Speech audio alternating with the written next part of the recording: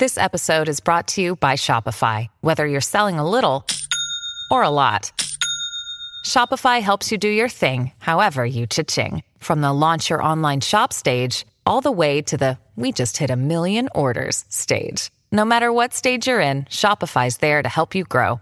Sign up for a $1 per month trial period at shopify.com/special offer, all lowercase. That's shopify.com/special offer. This is Scientific American's 60-Second Science. I'm Christopher Intagliata.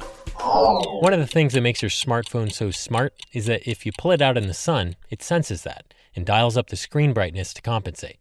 But it's not a perfect solution. First of all, it's still not bright enough.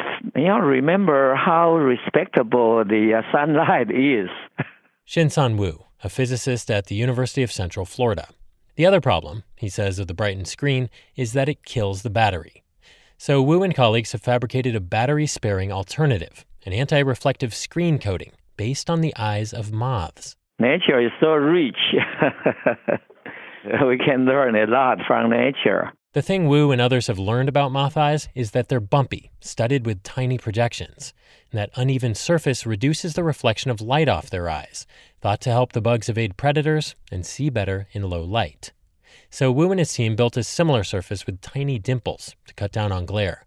He says the dimpled coating could boost the readability of a screen by 5 to 10 times compared to a normal smartphone screen. The details are in the journal Optica.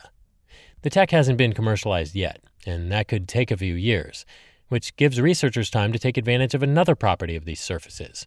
They're flexible, meaning the possibility of curved or bendable displays.